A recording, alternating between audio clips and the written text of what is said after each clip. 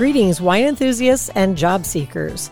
Welcome to the Wine, Work, and Passion podcast, where we go beyond wine education and help you pursue your dream job in the exciting world of wine.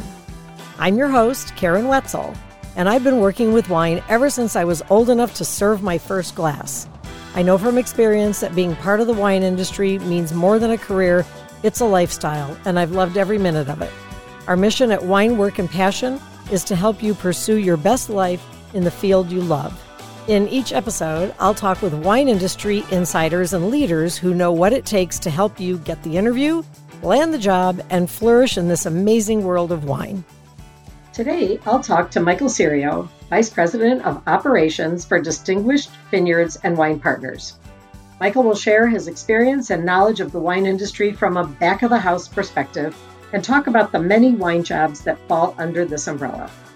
Be sure to stay tuned until the end when Michael will close out the interview with actionable insights to follow this path to enter the world of wine and what it takes to land the job. And now, let's get to our interview.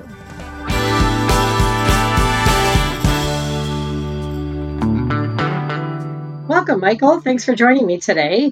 Could you please tell our audience who you are and what exactly do you do in the wine industry? I'd be happy to. Thank you, Karen. And thanks for having me on this morning. I really appreciate the opportunity. So my name is Michael Cirio, and I'm the Vice President of Operations for Distinguished Vineyards and Wine Partners. And I've been working for this company for about 4 months now. One thing I wanted to ask you before we get into your stories, just so people know who Distinguished Vineyards are. So you're a supplier. You have a catalog of wineries that the company represents. Can you give us a couple of names that people might know of some of the brands you represent? Sure, I'd be happy to. We like to say that we represent a collection of iconic wineries from prestigious wine regions around the world, is the tagline. So some of the wineries that the names that may be familiar to your listeners would be Markham in St. Helena, McCrosty in Sonoma. We also own the Argyle Winery up in Oregon. And then some of the other brands that we represent are Doe Wines, as well as Textbook, and then Wither Hills from New Zealand. Oh, that's great. Well, I was just at Markham. I did a little visit there with some friends the other day, and it was wonderful. And actually at the Nett Valley Wine Academy, we use Textbook Cabernet as one of the wines in the wine kits we send out for our WSET courses. So I'm very familiar with some of your brands, so that's great. Let's start off at the beginning, really. How did you get into the wine industry? What's your story of your wine journey, I guess, of your wine career? So I did not intend to get into the wine industry. When I first got out of college back in the 90s, I really didn't have any clear idea about what it was that I wanted to do. The economy wasn't that great at the time. And so I jumped into some restaurant work, doing a little bit of substitute teaching, even considered law school at that point, and fell into, completely by accident, the commercial baking business. Baking from lawyer to baker. I've got a diverse set of interests, I guess you could say. So yeah, I just fell into this role working for a company that was at the time baking the buns for McDonald's on the East Coast. So I got really interested in the sales and service side of the business initially. That was where my role was focused. But as I got deeper into it, I got really curious about how do you make bread and rolls and what's the science behind that. And so I found myself a scholarship to the American Institute of Baking. And the company agreed to pay my way in terms of expenses to go to Manhattan, Kansas for 4 months and learn how to be a baker. Wow. So yeah, I learned all about fermentation science and cereal chemistry and production management. And it was a real fantastic experience. It's a globally known organization. And there were literally people from around the world there, from Japan and Jamaica and South Africa and places you just wouldn't think. After moving on from that course, I came back, and that's where I cut my teeth in operations. They figured I was now too knowledgeable to put back out in the field with customers, and they brought me inside, and I started managing bakeries. So I did that for a few years, moved on to work in the spice business for McCormick and Company in Baltimore. And then in 1999, I moved to the West Coast with McCormick. They transferred me from Baltimore out to Salinas. And I worked there for a couple of years for McCormick on the West Coast. And then when my wife and I decided to get married, she was living in San Francisco. I'm down on the Central Coast. And she's a city girl. There was no moving south. I decided to move north. And I got a call, coincidentally, from a headhunter. And the headhunter said, hey, I've got this role. It's with a beverage alcohol company. Turned out it was Diageo, the largest beverage alcohol company in the world. I went to work in their spirits division initially and then moved into their wine business in 2005. Long story short, when I got into the wine business, I enjoyed beverage alcohol, but when I got into the wine business, I finally felt like I had found my home. It was a business where it's very interesting and complex. There's the supply side dynamics and the demand side dynamics and sort of everything in between. Wine is such a complex compound. And you could learn everything that there is to know about wine, and still you haven't learned it all. Well, there's always another vintage around the corner, right? Exactly. But what I really love about the wine business and what I do today is working with people. People who work in the wine business are passionate about what they do. It's a business where everyone loves to come to work. Yep. In the opening statements of this podcast, I always say the greatest thing about working in the wine industry is that it's not just a career, it's a lifestyle. And that's really where my passion lies, is that's why the podcast is to help people follow their passion so that they can enjoy this wonderful lifestyle too. I made a note as you were talking, what I love about the whole McDonald's buns and learning about baking, you mentioned fermentation.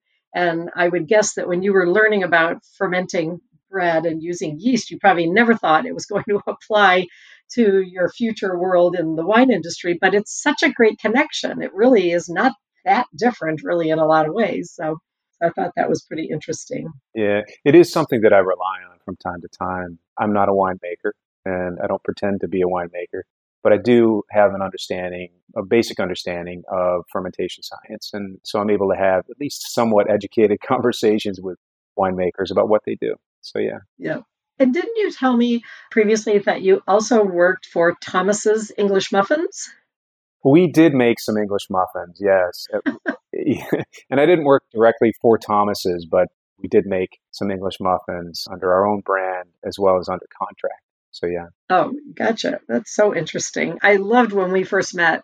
And like I say, that's kind of what this podcast is all about, is to introduce people who are interested in the wine industry and open up their eyes to the really multiple ways to enter when you least expect it. That there is no recipe for a set path to get in. And I always say, you never know what's around the next corner, and where either you'll discover something or something will discover you. And that's how your story goes. So when you started off at the beginning, what did you discover that you really liked when you started working for Diageo? What was that moment when you went, oh, wow, this is, like you said, you felt like you were home. What happened, or what was that moment like? What drove that thought in your mind? The hook for me, honestly, Karen, was when I remember walking into the cellar during harvest, my first harvest, and we were fermenting Chardonnay in barrel. And it reminded me of being in a bakery. When you're in a bakery, and I worked in a bagel plant for a period of time, and in the morning we always ran cinnamon raisin bagels, and the place just smelled so wonderful. So I related that immediately to the smells of the cellar with Chardonnay fermenting, and I just fell in love with that. And then it's sort of other things that you build on top of that experience, that olfactory experience, that keep me interested in it. It's not just that, but it's, as I mentioned, the people and the complexity of the process to make great wine. And it's funny because the fermentation process, using the yeast, stirring the yeast back into the wine, the lees, malolactic fermentation, that does conjure up a lot of those baking bread aromas and flavors. And we talk about those autolytic flavors and aromas all the time when we teach. So that's pretty interesting. I mean, that is such a unique connection. I love that. So you've said you're on the operations side. Can you paint a picture of, because it encompasses a lot of roles. Can you give us an overview of some of the roles that fall under that, or maybe what your specific role is, but then some of the things that fall under operations that might not occur to the audience? Mm-hmm. So I guess as a start, Karen, I think of it as everything from grape to bottle. I have responsibility for vineyard operations, grape growing. We either own or operate under lease about 1,000 acres. between Oregon and California. So we have some third parties that farm for us. So it's management of the third parties. We've got our own crews in some areas. So there's management of those crews. And so growing the grapes. Then we've got 3 wineries. And we also work with a couple of third parties that produce wine for us. And so it's management of that winemaking process and all of the operations that are related to that, the crush and fermentation, the maturation period, and then packaging. And within all of that, there's the quality aspect, there's the lab work. Each one of our wineries has a lab, and they're staffed with people who are familiar with lab work, enologists typically, or people who have a chemistry background. And then the packaging, and then we ship off to a warehouse that's managed by a third party, and then distributors come and pick the product up. So it's really everything from that grape all the way through to the bottle. And in your role, so you oversee all that. In your role, about how many people? So I would say Distinguished Vineyards, in my experience, is like a mid-sized supplier, right? They're not the big Diageo or Constellation or Gallo, but they're also not a single winery supplier either. In a mid-sized supplier, how many people are under your umbrella, do you think? How many employees? It's about 60 right now. Okay, that's good. And, I was jotting down some of the positions that you talk about. I mean, certainly wine production, the winemaker has to know a lot about wine, but having spent some time in a winery myself, there's a lot of positions in the winery that don't necessarily require wine knowledge per se. It's moving product from a tank to a barrel or a barrel to a bottle, where it's not so much about the wine knowledge. Out of the 60 employees that you employ, how many of those roles require previous wine experience? I would say wine experience is necessary for winemakers, certainly. But I don't think that really there are any other roles within my structure where wine experience is a specific requirement. So if you think about folks who work in the vineyards, it's important for them to understand, but it's not critical for them to be hired. And I view that as a situation where they bring the functional skills that are required to do the specific job that they do. And we can educate them about the rest. And I think that it's important to teach all of our employees an appreciation for the product that we produce. So making that connection is part of building a really strong team and a highly functioning team. But I would say winemaking is the only one, in my view, where it's a requirement that you have some wine experience. Exactly. Like you mentioned, you have laboratory employees. So for the lab experience, or at least the lab education, the chemistry and all that is, I would assume, is probably a lot more important than how it necessarily relates to wine, because chemistry is chemistry. And that's where you can teach the wine part of it, but they have to come with some skills or knowledge or experience, but not necessarily revolving around wine. Or if you want to be what we fondly refer to as a cellar rat, not the most complimentary term, but I think some of the guys like being called that. Yeah, they do. Where they come from production in some other facet, maybe having nothing to do with wine.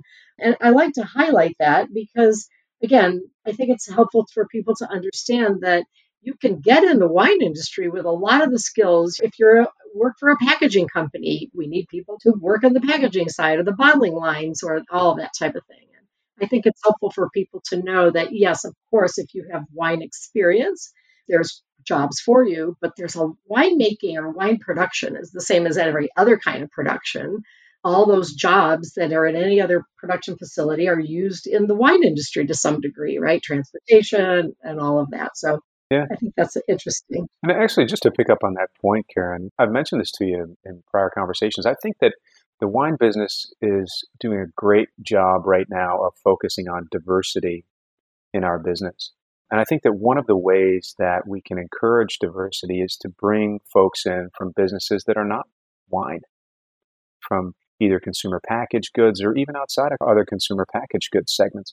And the reason for that, I think, is that it introduces a new set of ideas. And I think it challenges us as an industry, as a business, to do things differently, to do things better, to find ways to adapt and grow as we adapt. That's one of the great things about life and about finding a career. It's that You don't necessarily have to have all of the answers or all of the experience to get started. You can learn a lot of it. It's just what are the basics that are required. And if you have a passion for it, then go for it. When you say diversity, you're talking about diversity of experience, of ideas, but also culture, just various things beyond just the experience. But I think culture plays a lot into it. Even your geography, where you're from, and what just your life experiences, bringing that into the wine industry, I think, I mean, we see it more and more, and thank God we're seeing a big shift. And I think it's a wonderful thing. It becomes so much more inclusive and opens so many more doors for people for work, but also for people to enjoy wine because they see people like themselves working more in the industry. And I think that's just really important. You mentioned bringing in people from other areas outside of wine. And I'm going to ask you, you came from outside of wine. And when you started, did you feel like you could see the wine side of it with fresh eyes and maybe coming at it from a different point of view? And were you able to make an impact because of that? I'd say yes, absolutely. I did look at things differently. We tend to be a bit provincial in our approach to running the wine business, I think, as an industry.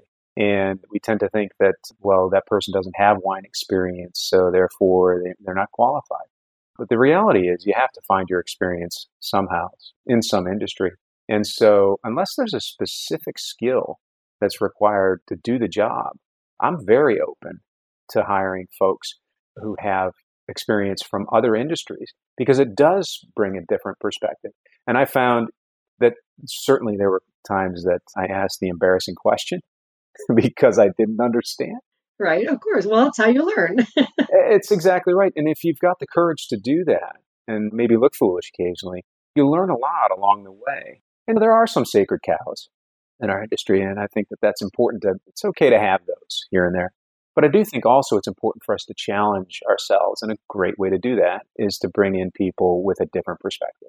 Yeah, I agree. I think that's great.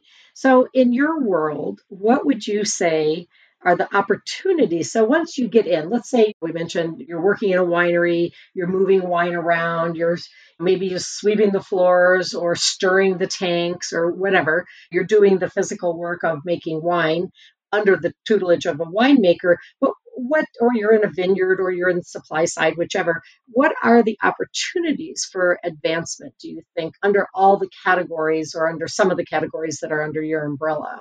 I personally think that you can go as far as your dreams will take you. I really do believe that. There are plenty of stories in our industry of folks who started out working in the cellar as a cellar rat, as we affectionately call them. We got to come up with a new name. I know it's not a great reference, but folks who started at the very bottom of the ladder and have worked their way all the way up to being the winemaker and have educated themselves along the way in whatever way that they needed to in order to reach that goal. And so I really do think that there's no ceiling for folks who are really motivated and have a passion for the business. But typical sort of advancement most of the time seems to happen within the function. So if it's vineyards, perhaps it's somebody who came in as a field worker even and moved their way into, say, a machine operator. And maybe then they became a supervisor managing crews. And then next thing you know, they're off and running their own vineyard management company. There are a lot of stories about people who have done things like that. Winemaking, I think, the same. You can start in the cellar as a cellar worker and then work your way up the ladder. As long as you're learning the process and learning what you need to know as a winemaker, you can do that. I think that, again, there are some areas that are functionally very specific, very technical, and require some education. But the limit is only created by the individual, in my view. Yeah. I'm fortunate enough, having been around for as long as I have, I've met a lot of winemakers, a lot of vineyard managers. And I find sometimes you could certainly become a winemaker by going to UC Davis and getting your enology degree and all of that. And that's wonderful and it's great. It's a great foundation. But I'm always surprised how many award-winning winemakers just came up by their bootstraps. Like you say, started just volunteering to pick wine in a vineyard or as an intern or a part-timer and got the bug and just worked really hard at it and ultimately came to be head winemakers at really some of the most prestigious wineries here in Napa and Sonoma, really around the world. So hands-on training, I'm a hands-on trained person myself. And I think that that is something hard work can really pay off in this industry, Yeah. if that's the path you want to go on. So I'm going to ask you a few questions about when you're hiring somebody, and I want to know a little bit more about what qualifications you look for. So can you tell me when you're hiring, is it technical skills? Is it personal skills? A little bit of everything? How much is personality? Give me an idea of what it is. And I assume it varies by position, but just generally, what do you really look for when you're talking to a prospective candidate? I look for someone who is going to fit culturally first, Karen. I think that that's always important. Culture is about behavior and what's important to that person as an individual. What are their values? And I search for that. I search for an enthusiasm for the work and for learning. I think that that's important. And if those basics are there and they have the technical skills, then it's really an easy decision in the end. I don't rely only on technical skills, I can say for certain. Usually I start with that cultural match and the attitude, I guess the ability to work well within teams also, because there are functionally many different teams in a winery. You've got the cellar team, you've got the vineyard team, you've got the marketing group, you've got the sales group. And so all of these teams have to work well together. So the ability to communicate really well with others, to work well as a part of a team, not just a functional team, but an extended team, is also an important thing to me. That's interesting. As you were talking about that, it reminded me of my second job in the wine industry. So I had gotten into sales with a distributor back in Ohio, and I did well, but it was a long time ago. And most of my products were things like Bartles and James and Gallo jug wines. I mean, it wasn't a very lucrative position at that time. Gallo's very different now, much more diversified. But I really wanted to work for this fine wine house in Ohio. And I had years earlier submitted a resume. It was immediately circular filed because I had no experience and I really didn't have any real wine knowledge. And about 4 years into, actually maybe a little longer than that, maybe 8 years into my wine career with the first company, I happened to run into the owner and he says, we have a position and I'd like you to come in. And I went in for an interview. And the one thing he said to me, which meant so much, is he talked a lot about those things that you mentioned, the values, the enthusiasm, the hard work, the work ethic. He says, we've been watching you and we know you have all of that. What you don't have is wine knowledge for fine wine. He says, but we'll make you a deal. You teach us about sales and relationship building and work ethic, and I'll teach you about wine. And that was really the beginning of a really long career. I mean, I'd been in the business for a while, but not really to the level I was about to enter. And when you were talking about that, you were ticking off the things that you really can't teach somebody. It's very hard to teach that work ethic, that enthusiasm, that drive for learning. That you either have that or you don't. You can teach someone a skill. You can give somebody knowledge about a product. But those other things you can't teach, and they're so important. And when I help people write resumes in my coaching sessions, that's something I really, when it comes to the skill list, the little checklist everybody puts on their resume for skills, I like to put those toward the top because I think it is important for an employer to see what you're bringing to the table beyond wine knowledge or a particular credential or what have you. So I'm glad you brought those things up. I want to ask you, as a hiring manager, 60 people, is your hiring cycle seasonal? Yes, there is some seasonality to it. We bring in interns typically around the harvest time period, and we typically bring those interns into the vineyard management structure and the winery operations structure. And it may be someone who's out and helping sample grapes. It might be somebody to help out in the lab. I think it works two ways. One is it gives, and they're often students or people who have just graduated from UC Davis or from somewhere else where they have a degree in enology or viticulture, and they want to gain some experience. So interns, yes. We also hire a lot of temp employees around the harvest time. There's some unskilled roles that we need extra help with, and sometimes it's just moving grapes around on the crush pad, pulling hoses and the like. There's also that temp aspect. So there's the temps, there's the interns. Beyond that, there's not much more that's seasonal. Occasionally, if you need some winemaking support, you might bring in a winemaker on a temporary basis. There are plenty of contract winemakers out there that you can bring in to give you a hand. So that's one that occasionally we may tap into. But those are the seasonal hires. When you mention interns or temps, do those jobs ever turn into permanent employment? Yes. They're trying you out. You're trying them out. You want to see, okay, does this person fit the culture? Like an audition.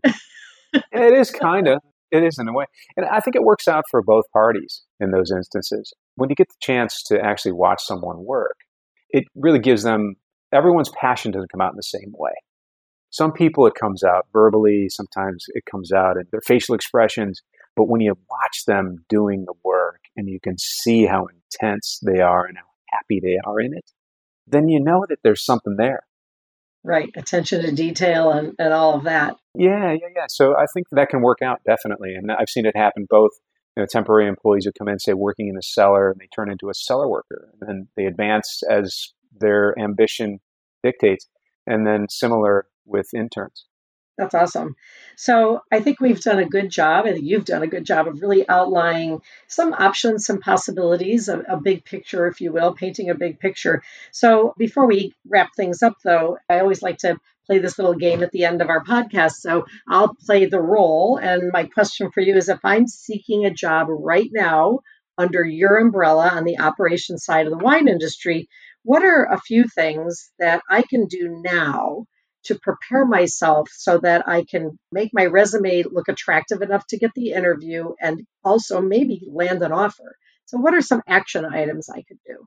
I think to be inquisitive and to learn all that you can is important in this business. It is complex and it is interesting. So get out and learn what you can. And it's not all out of a book. So if you need to find a job somewhere as an intern or as a temp employee during harvest or otherwise, that's great. Be inquisitive and learn all you can. I think it's important to know what you want. Also, I think it's important to, if you want to be a winemaker, then what do winemakers need to know? And sometimes it's what's hidden. It's not necessarily just the technical stuff. Winemakers typically lead teams, some small teams and some large teams. So what sort of leadership skill do you need? So understanding what it is that you want and what do you need to get there. Set some goals for yourself. And then the last thing I'd say is network. The wine business tends to be a little bit closed in the sense that if you're not in it, then it's difficult to break in. That's very true. Yeah, developing a network, and it really serves you in a couple of ways, the way that I view it. One is it connects you with people, and when those opportunities come up, then they think about you. You've been networking, you've been talking with them, you've been inquisitive, you've demonstrated your passion for the business, and you've wanted to learn. So it's very positive in that way. And then I think also it gives you an opportunity down the road as you're thinking about new and different ways to do things. The bigger that address book is, the more people that you've met, then the easier it is to tap into that network as a resource for answering questions and solving problems that you encounter along the way. Yeah, I think that's so important and we forget about it. And yet I feel like today it's easier, I think, to network. Even if you're outside the industry, you don't know somebody necessarily personally that's working in the industry, but there's LinkedIn, there's all kinds of social media. Attend a tasting, go to a winery and have a tasting and ask questions and ask, hey, is the winemaker around? Can I say hi? I just want to pick his brain. You'd be surprised how open winemakers or production people can be. You just have to sort of ask the right questions and following the right people on, if you have a particular winery you're interested in, follow the winery on LinkedIn, follow the winemakers or the principals, the hiring bodies on LinkedIn and look for those opportunities. Send your resume. Don't wait for a job posting. Send your resume and follow it up with either a phone call or show up at their doorstep and say, hey, I sent you a resume a couple of weeks ago. I really want to talk to somebody. Can you point me in the right direction? And maybe you get a personal name of somebody that you can contact. So you have to just get out there. I think we think today with LinkedIn and Indeed and all the job boards that it has to be a posted job. I don't think that's true at all. And by the way, I did do a search before our podcast today. I did get on Indeed and also on LinkedIn and on Wine Jobs, even more importantly, winejobs.com. And all I did was type in my zip code and of course, now to be an intern in a winery, you have to be where wineries are. But I just typed in my zip code and I expanded my zip code a little bit and typed in the word intern. And lots of them came up, some for harvest, some for labs. So you just have to kind of know what rocks to look under, I think. I think that's absolutely correct. Very well said. Get out there and get to know people, ask questions. And winemakers love to talk about what they do. Absolutely. They love it. Well, don't we all? We all like someone picking our brains, right? It's fun. And of course, winemakers are particularly passionate about what they're making. So they love sharing those stories and sharing their passion with people. So good. Well, Michael, I can't thank you enough for sharing your experiences, your expertise. This is a side of the industry that when I'm talking to a student and I say wine industry, they're thinking wine educator, sommelier, maybe a sales rep. They don't necessarily think of the back of the house, which is kind of what I refer to operations as. But having had some experience with knowing people who work back of the house, that can be a pretty exciting part of the industry too. And the good thing is, like we pointed out, you don't necessarily have to come into it with specific wine skills. So it's always something good for people, even IT. If you're an IT person, you don't have to be a wine IT person to get in the wine industry, right? We need IT people. So anyway, I really want to thank you for all the planning we did to create the podcast and for being such a great guest and giving our listeners so much insight into your world. Yeah, and thank you as well, Karen. It's a great opportunity to talk about what I do and what I love to do, and really appreciate it. Yep. And for those who are interested to learn more about Distinguished Wine and Vintners Partners, Distinguished Vineyards and Wine Partners. Sorry. Where can they find more information? What's your website? They can look up any one of the wineries that I mentioned, Markham, Argyle, McCrosty, or they can just look up Distinguished Vineyards. Perfect. Very good. Yeah. And I'm assuming you have a job board there like most other companies do, I would guess. I didn't check. That's a good place to start. Yes. Yeah, we do. Well, thank you, Michael, so much. I really appreciate it. I'm so glad to have met you. I have a new friend in the wine industry. All right. Me too. Thanks, Karen. Very good. Thanks a lot. Take care. Thanks so much for joining me today on Wine, Work, and Passion. I hope our show has inspired you to follow your passion for wine and find a job in our dynamic industry. Our goal is to make this podcast all about you, so we'd love to hear your suggestions for wine job-related guests or topics. You can submit your ideas by emailing us at wwp@NapaValleyWineAcademy.com. As always, if you enjoyed the program, we'd appreciate a good review on iTunes, and feel free to share Wine, Work, and Passion with anyone that could benefit from it. Thanks again for listening, and we'll see you again next time.